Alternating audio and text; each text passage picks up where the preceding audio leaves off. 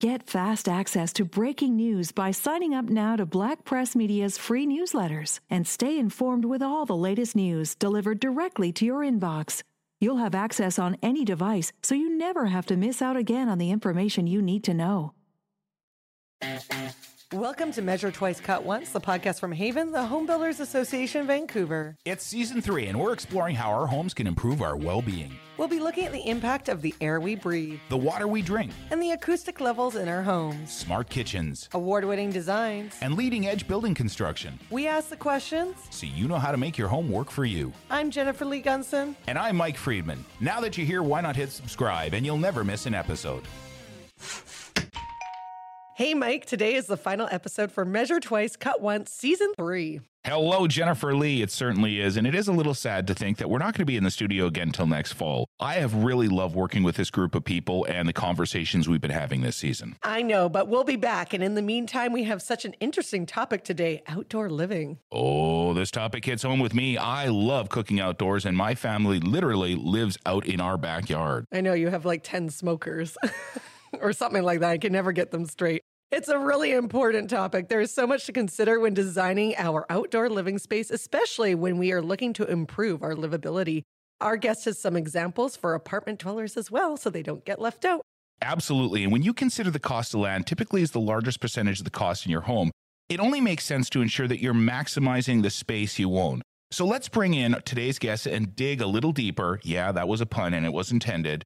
So welcome Victor Kula, owner of Huckleberry Landscape Design. I was like, that was such a dad joke, but that's okay. I'm a dad. I know. That's why it works. Hi, Victor. How are you? I'm doing well, thanks. Another fun day here. I know it's raining. Is this the type of weather that you like for a landscaper? No, but we're mostly waterproof, so we float. That's great. I know that you and Mike have had a friendship for quite a few years. Can you guys tell us how you guys met? Yeah, certainly. So we met through Keith Lloyd. I think he was a family friend at one point and still is, and a business coach. And we were introduced over mutual interest in outdoor cooking and smoking foods. And then we also found that we have a very strong passion about audio in general. So high performance audio and sound. Yeah, nothing makes me happier when I meet someone and they send me a text within 24 hours asking me what kind of amplifier speakers they should buy. That's when I know we're going to be friends. And we're so happy that friendship continued to today. And you're here with us, Victor. So let's get to know a little bit about you. Tell us about Huckleberry Landscape Design. Absolutely. So Huckleberry Landscape Design is a family-owned company. I'm second-generation owner. My mom started the business and brought me in about 5 years ago now. We've been around since 2004, working in the residential space, doing everything from regular maintenance to full-scale outdoor renovations. I also love the fact that you are a second-generation business owner. I have my family's construction company. The only thing is I always try to escape it. So good for you for continuing to carry on. Yeah, thank you. It's been a lot of fun. A lot of challenges, but really rewarding overall. One of the things I really like about dealing with you is you're thinking about things a little bit more differently and progressively than some of the other people out there. And one of the challenges I think we've always faced is we've always treated the exterior of the home as a completely separate ecosystem to the interior of the home. And one of the things I really love about you and your company is that you're basically creating some continuity between the two, creating one as an extension of the other, people, how they live their lives. Wonder if we could dig into a little bit about the role of the landscaper in terms of the design process. Can you talk a little bit about that? Because it's a little bit different design process than, say, an architect versus a builder, right? Because a lot more things are done by you in-house. Like you said, the outdoor space is typically the last thing on everyone's list. Most builders are experts at building beautiful houses and beautiful indoor spaces, and usually haven't considered the property until the very end. And unlike a building, you have some very finite restrictions about what you can work with in terms of your elevation, your square footage, and what you'll be looking at. So when we come on board, we try to work with what we have and then expand on it and enhance it from there. Internally, we come on from concept where you have a napkin drawing or an idea where you'd like to build an outdoor space. You're like, oh, I need to do something with my outdoor. My lawn is terrible. My yard got flooded out when the city burst a water main up the hill from me, and I need to re it. So we come in, we work with what we have. We take all our measurements and elevations and then start asking questions about how you want to use your space and what sort of lifestyle you want to live, and then start brainstorming ideas about how to make that real. Like you said, Victor, a lot of people are concerned about the architectural design of the home because everyone's like, I want my home to look great. But the architectural design of the home, how much does that dictate your landscaping design? It is a pretty big part. We really want to complement the building. We don't want you to have like an Arizona style landscape for a modern West Coast style house. We really try to take that into consideration and find complementary features that enhance both the landscape and the structure. I have a question. While you're going through this process, obviously you're making design decisions in conjunction with your client on behalf of your client. How does this work as far as other stakeholders in the project? So builders, other people who are trades and things like that. How do you work with them? So we like working with builders as early in the process as possible, because the gas line is a key example. Is you have all these buried utilities, and if you want a fireplace outside or an irrigation system, we have to make sure that we're going to get that installed with the least amount of disruption to the overall project. So we try and establish the clear lines of communication as quickly and early as possible, and just stay in constant contact so we're not stepping on anyone's toes, and make sure that we're not redoing work unnecessarily. It's so interesting, Victor, because I just thought about this. So the last few seasons that we've done of Measure Twice, Cut Once, we've always talked about how important it is for the contractor and the interior designer to be on the project at the very beginning because of the integrated design plan. And just the process of making sure everybody's on the same page and understanding where everything's going through the house to make sure that the home is going to be built correctly. So it's interesting that you say that you guys are kind of the last thought, because that was my thought too. It was like, oh, landscaping can be done later.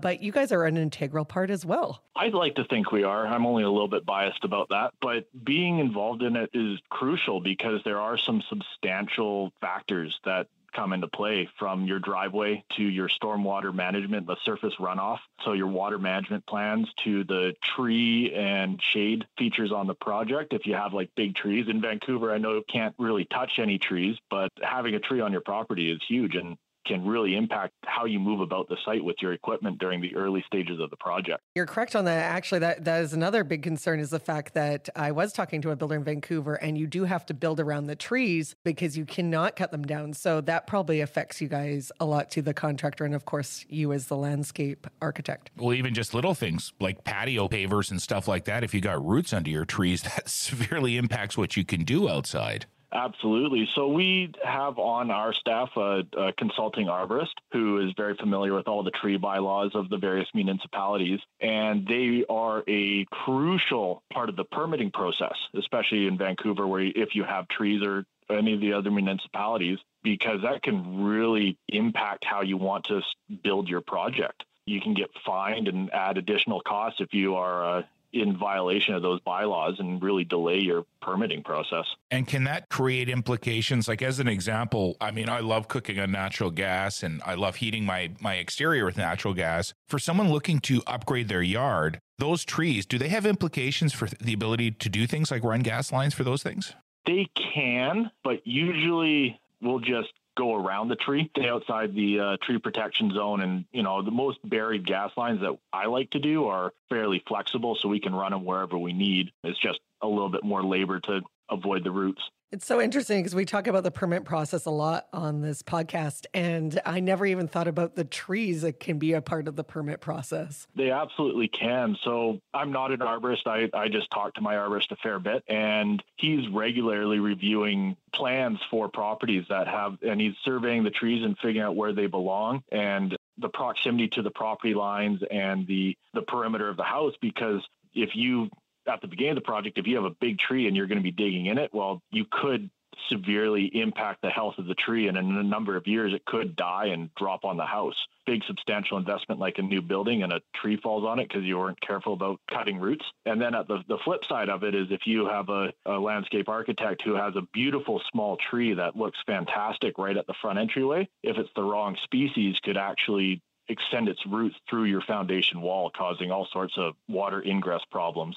We really don't think a lot about permits for exterior living, but obviously they're a part of what you do. Where are some of the areas, since we're on this topic, where a homeowner might think about a permit for doing work outside of their house beyond gas and trees? Yeah, absolutely. So if you want a covered patio, an extension off your house, you're undertaking a renovation, you definitely need a permit for extending your roof line.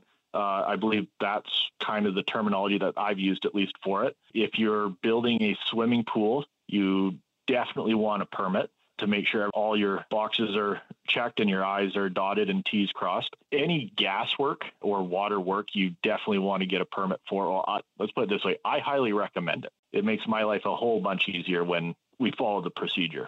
This is great. This is a lot of information that we've never touched upon before. And it's opening my eyes. Like, obviously, my parents have had a construction company, but I never think about the landscape and just the whole permits and everything and how they're tied together. So again, it's important to have all the proper professionals in place when you're wanting to build a home, because they'll help you through this, because I don't even know all this stuff. The other thing I want to talk about now is I'm not great at keeping plants alive indoors as it is. If I was to landscape the front or backyard of my home, are there things that are like low maintenance for people like me that might kill everything? Or do you really need to have a green thumb to have a lot of great plants in your landscape design? Huckleberry Landscape Design belongs to the BCLNA, which is the British Columbia Landscape and Nursery Association. And this group has created a bunch of really useful resources for exactly this question. And it's a plant list of native plants that thrive in our local environment and are, in most cases, very low maintenance. They only require a weekend a year of maintenance on it. They can be drought tolerant. They can be perennial, so they keep coming back year after year, or they can be just ignored and left to their own devices. But we definitely have a very broad selection of low maintenance plants that make things look pretty and not too much effort on the homeowner. Oh, I love that. You're speaking my language. I don't want to spend time maintaining them. That's probably why a lot of my indoor plants die, but that's okay. But I think, Jennifer, that's pretty common, where people want to enjoy their space and enjoy their yard, but they just don't have the time that they would have otherwise had to maintain them. So what you're talking about is twofold. There's obviously the aesthetic benefit of it, but there's also the time you get back by working with a professional who can guide you the right decisions to make, so you don't spend all weekend watering your plants or replacing dead plants every 3 weeks or whatever it is that Jennifer has to do in her house whenever her plants die. Something else that's been kind of popular besides, of course, outdoor kitchens during COVID is gardens. A lot more people are gardening because I think they realize, like, hey, if I'm locked down again, at least I can create my own vegetables. What are you kind of seeing for trends in the vegetable variety, like for gardens? Are you seeing full out gardens, just little bits of herbs gardens here and there? I have seen a very broad range of everything on that, from people like first experimenting with, hey, I'd like to try growing some of my own vegetables this year, as I have nothing else to do. I'm going to sit there and watch the grass grow, so to speak. Or they're going, you know what, I want to actually be able to, provide a substantial portion of my food for my family. I met one person that their garden is providing almost 70% of their vegetable-based groceries in their backyard in a standard Vancouver-sized lot. That's a plug for someone who they worked with who helped them plan that space efficiently, because as we all know, we can take the same space and do it efficiently or inefficiently as well. That's something you can help with, right? Taking a small plot of land and making it a very usable space for us. How do you do that? How do you figure those things out? A lot of it is getting clever with what space you have. So we would look at the light that you get. Obviously, a south-facing lot with more daylight is a big boon, but we can make sure that something will work whichever orientation your yard is. And then we can get creative from doing vertical gardens to, like you have behind you in the studio here, to actually very creatively built planter beds with space for a bit of everything.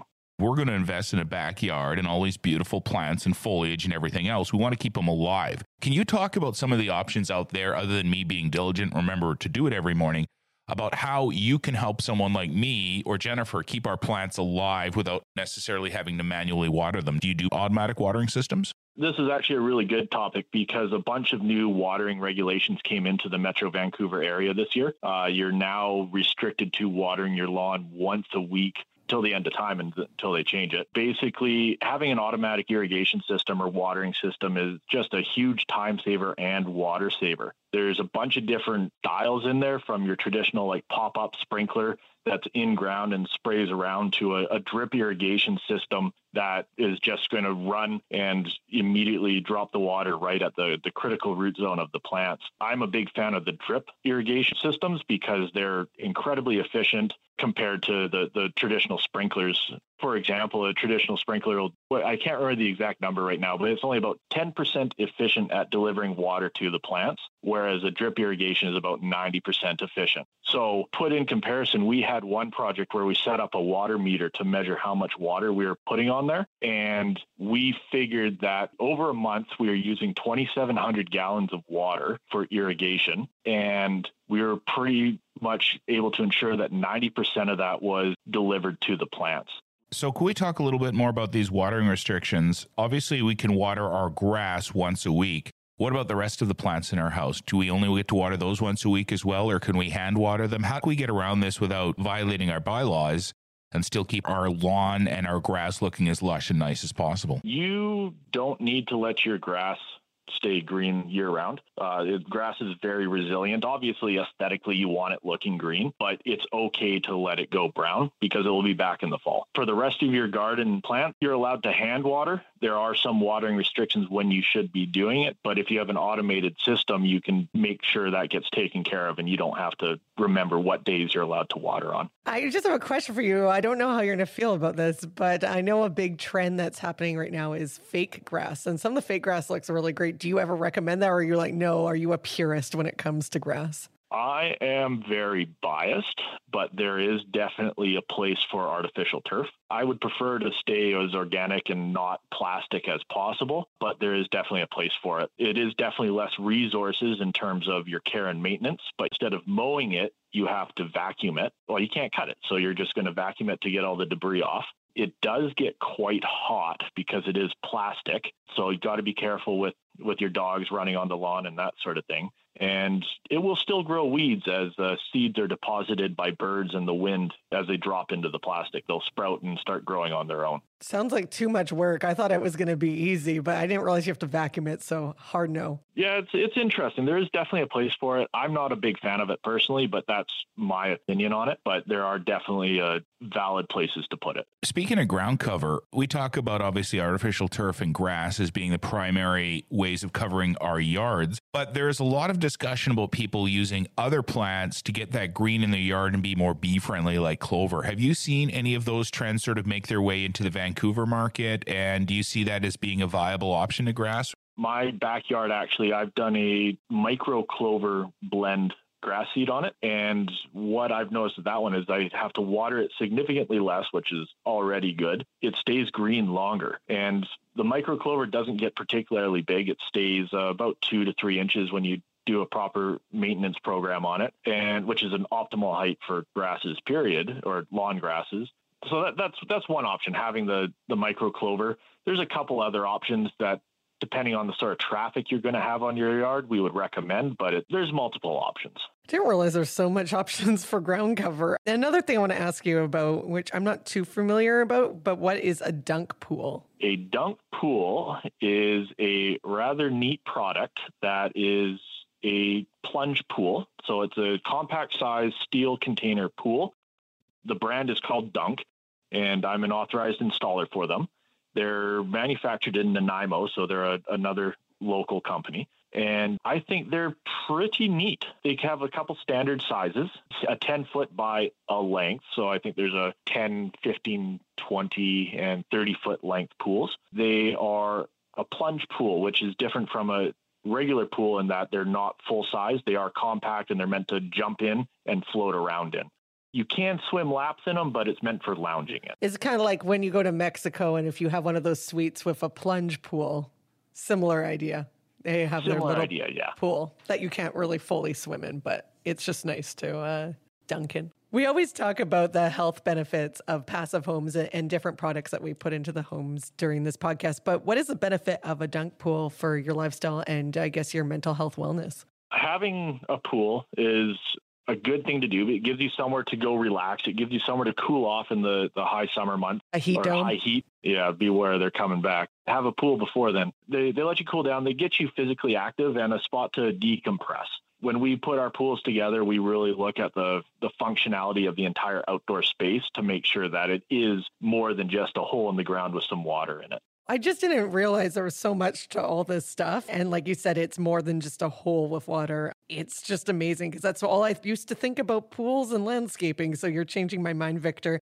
I'm amazed at all the insight you're sharing with us today. I want to explore more trends and wellness benefits, plus maintenance tips, which we know maintenance is not my favorite. But first, we need to thank our sponsors. Measure Twice, Cut Once is grateful for the support from our podcast partner, Fortis BC. Their support helps us share expert knowledge and resources like you're hearing today from Victor to help design and landscape the perfect outdoor space that's right for your family. Speaking of resources, the BC Energy Step Code program is a provincial standard that is moving the entire home building industry forward to build homes to better energy efficiency standards, which means better comfort, health, and safety. Be sure to check out betterhomesbc.ca, where you will find a variety of rebates for construction materials, home energy evaluations, plus mortgage and tax refunds. Now let's get back to Victor. We were just talking about cooling down in a pool, and related to that, we talked about heat and heat domes. What we know, and one of the oldest tricks in the book to stay cool, is to go into the shade. So I'd like to turn the topic a little bit to an area, because we were also talking about trees, about shade and what the benefits of having shade can do for a homeowner and for a home. Having a tree on your property, especially in the right spot, will cool your area down just by blocking a bunch of the sunlight and creating the shade, which it's not going to get heated up. It's going to stay cool longer. There's a neat phenomenon called a heat island. Oh, I was just going to ask you that because I'm cold all the time. I want to know what heat islands aren't good. Oh, they're not good. Oh, okay. No. So they basically, if you have a area with high or solid surfaces, like a large concrete area and a lot of light reflecting in there, the ambient temperature is going to be significantly higher, because it's going to heat up the concrete. The concrete's going to radiate that heat longer. And it's just forget the specific term for it, but it's a feedback cycle that just builds on itself. But by putting a tree in that area and breaking up that surface and increasing some shade, you can dramatically cool the area, even a single tree, by providing that shade and breaking up the space. And let's talk a little bit just about the climate. Like, okay, I realize heat islands are bad now. They are not as exotic as they sound. But of course, we're here in Vancouver, which it is a rainforest. We're not the most warmest, except when we're having a heat dome. What type of plants should you be picking? Because I remember when I grew up, we had a banana tree, and I remember it was a pain for my dad because you always have to make sure the banana tree is not too cold and you have to wrap it up. So should we be using more plants that are native to this area? Absolutely. Well, for me, it's an easy answer. Absolutely, you should be, for a bunch of reasons. Namely, a native plant is going to thrive in our local biosphere, our local environment. For all intents and purposes, they evolved and grown into be able to thrive in our area. By also choosing native plants, you can reduce the likelihood of an invasive species coming in and outcompeting all the other local plants, and like a blackberry or something like that. We have a bunch of really handy tools that we can use. The USDA, I think it is, has a climate zone model. Basically said every region of North America is broken down in these specific climates, and it's a numbering system. And most of our growers and nurseries have a list on their plants that say these plants thrive in these regions. So Vancouver generically, I think, is a 7 and an 8 in this ranking system. So if you're looking for plants, find something that hits in those numbers or around those numbers. Are you seeing a lot of people who may have had those tropical plants reverting back to more natural native species as they upgrade their yards and their spaces? Yes. Usually I've found that they're wanting to go to more native species because it's a lot less effort and maintenance to take care of them. Pesticides are a very big conversation. Some municipalities have outright banned them. Some people like myself have made the decision just simply not to use them. Can we talk a little about how we deal with pests on the property and some of the more responsible manners that you can suggest for people to take care of their properties without necessarily reverting to using pesticides? I don't like pesticides. I think they're particularly nasty for humans and animals, and it's kind of like dropping a nuclear bomb when really getting in there with a screwdriver or a pry bar to remove something works better. We try to use something called an integrated pest management program. Basically, we come in, we monitor what's going on, and we try and find the best solution to achieve a balance in your local space. Entire removal of a pest is typically going to have some far-reaching implications to the rest of your local plant life and bug life there. So we try and do things like, oh, this pest really likes this type of plant, so we're going to remove it and replace it with something it doesn't like. If you have something in your grass like a chafer beetle, we'll start taking steps to change the conditions of the ground so they won't be able to thrive there, and eventually they'll die off and go away. It's like a nuclear option to go for the pesticide to remove something. So we try and manage it and monitor it so that way it's less invasive and kind of the best choice for what's going to happen there. I've seen this happen where people have brought a box of live ladybugs and released them on the property versus pesticides. Do you guys dabble in any of those natural remedies? That's actually a really good one right there, because the ladybug, native species to our region, and will come and eat a lot of pests and then carry on their merry way. So that's really a good option. We try and find the best solution for the area, and in some cases, the ladybug is the best. Perfect. And just kind of wrapping everything up, Victor, I just wanted to know, obviously, adding a landscape design to your property does cost money. Is there a best way for people who are maybe wanting to start adding a few plants to spruce up the look of their home, but maybe don't have a huge budget? Is there a way that they can start out a little bit, or should they just go full blown right away?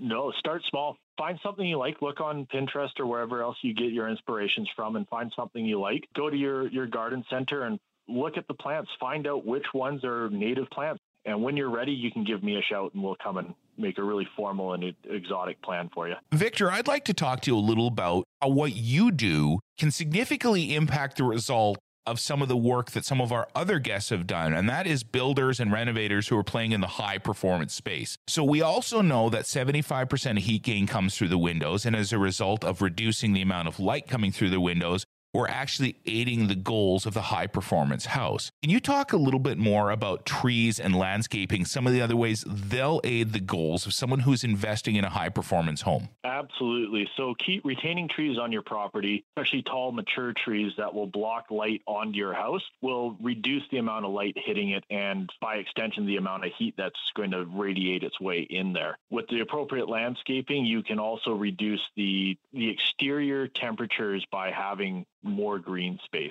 Goes back to our heat island idea, where basically the reflected energy going across hard surfaces and coming down will heat an area up. And by being able to break that radiation up, absorbing it into a tree or something else, you'll be able to dramatically cool the ambient temperature by having the trees there.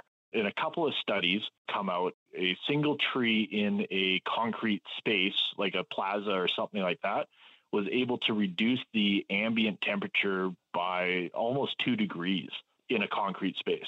We're looking at this through a couple different lenses. The first is people like myself who live outdoors. So that makes a more comfortable outdoor space for me to reside in after I finish work in the summer. I can go outside. It's comfortable. We spend time with our family and friends. It's great. But I'm also thinking about my neighbors behind me in the fence who never, ever come outside. So it seems like an interesting conversation for them. Why would they invest in landscaping and work with someone like yourself? And the answer is very simple. And you just outlined it. Whether they ever spend time outside or not, working with someone like you can help create a more comfortable house for them to stay inside, whether it's just having a nice visual aesthetic or reducing their heating and cooling costs, correct? That's correct, yeah. Well, I also just feel like it's a big missed opportunity as well. Like, we have this piece of land. Of course, we have the main purpose of it is to live in a house, but I'm sure there's a lot of health benefits too to having a full garden and trees around your home.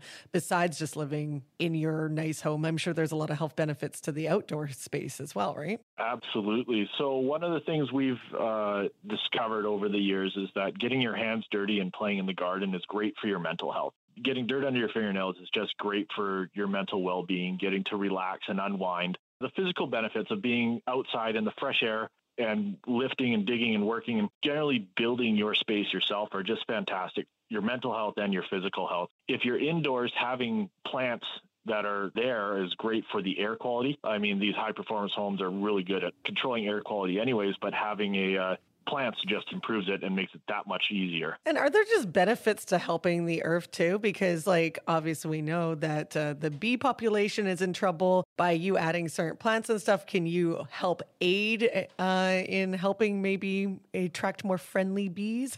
Part of our native plant list, we have the pollinator-friendly plants who are absolutely great at attracting bees and birds and other things that are beneficial for our local environment. And the native plants will help our native pollinator populations thrive and grow. Right. So you're not just helping yourself for your own health and having a nice home and a nice space to relax, and you're also helping the earth as well. It's all rounded. Oh, absolutely. A very green industry. No pun intended. Perfect. Love it. Thank you so much, Victor, for joining us today on another episode of Measure Twice, Cut Once. It's been a great conversation on the benefits of landscaping to improve our outdoor space. And for me, it's been an expensive conversation because you've really got me thinking about my backyard. Wait until Pam hears about her brand new dunk pool and outdoor kitchen. She'll love it. It's going to be quite an animated discussion. Today, we talked about so much great information, and I think what's great about it is whether you live in a condominium or a big house, it's all relevant. We talked about the importance of planning ahead to include outdoor kitchens, to take into consideration permits for electrical, plumbing, gas, and things like that. We got deep into outdoor living trends, including dunk pools. We talked about the benefits of native plants for year-round interest with low maintenance, how trees can offer shade, privacy, and benefit high-performance homes and heat islands. And of course, maintenance tips and balance in nature so you can naturally avoid having to use pesticides. Okay, Victor, I love asking this question to all our guests. Before you go, do you have one tip to share with our listeners? Absolutely. Get outside and have fun. There's so much you can do. Thank you, Victor. And to our listeners, if you enjoyed this podcast, please follow, like, and share with your family and friends. The more followers we have, the more people will find our podcast and the excellent resources our guests like Victor are sharing. And for notes and links and hopefully pictures of dunk pools and everything mentioned on today's episode, including resources shared by Victor, go to haven.ca/measure twice, cut once. This concludes season 3. We'll be back in September as we follow the Burden family living through a Vancouver heritage home renovation. Living in the basement with 2 little kids, it's a real-time reno you will not want to miss. Thank you so much for joining us. Yeah, thank you. Discover what's happening around our province with todayinbc.com. Sign up today to get the latest news right to your inbox and never miss the news that's important to you and your family. From community news in your neighborhood to what's happening in our province, your source for daily news is todayinbc.com.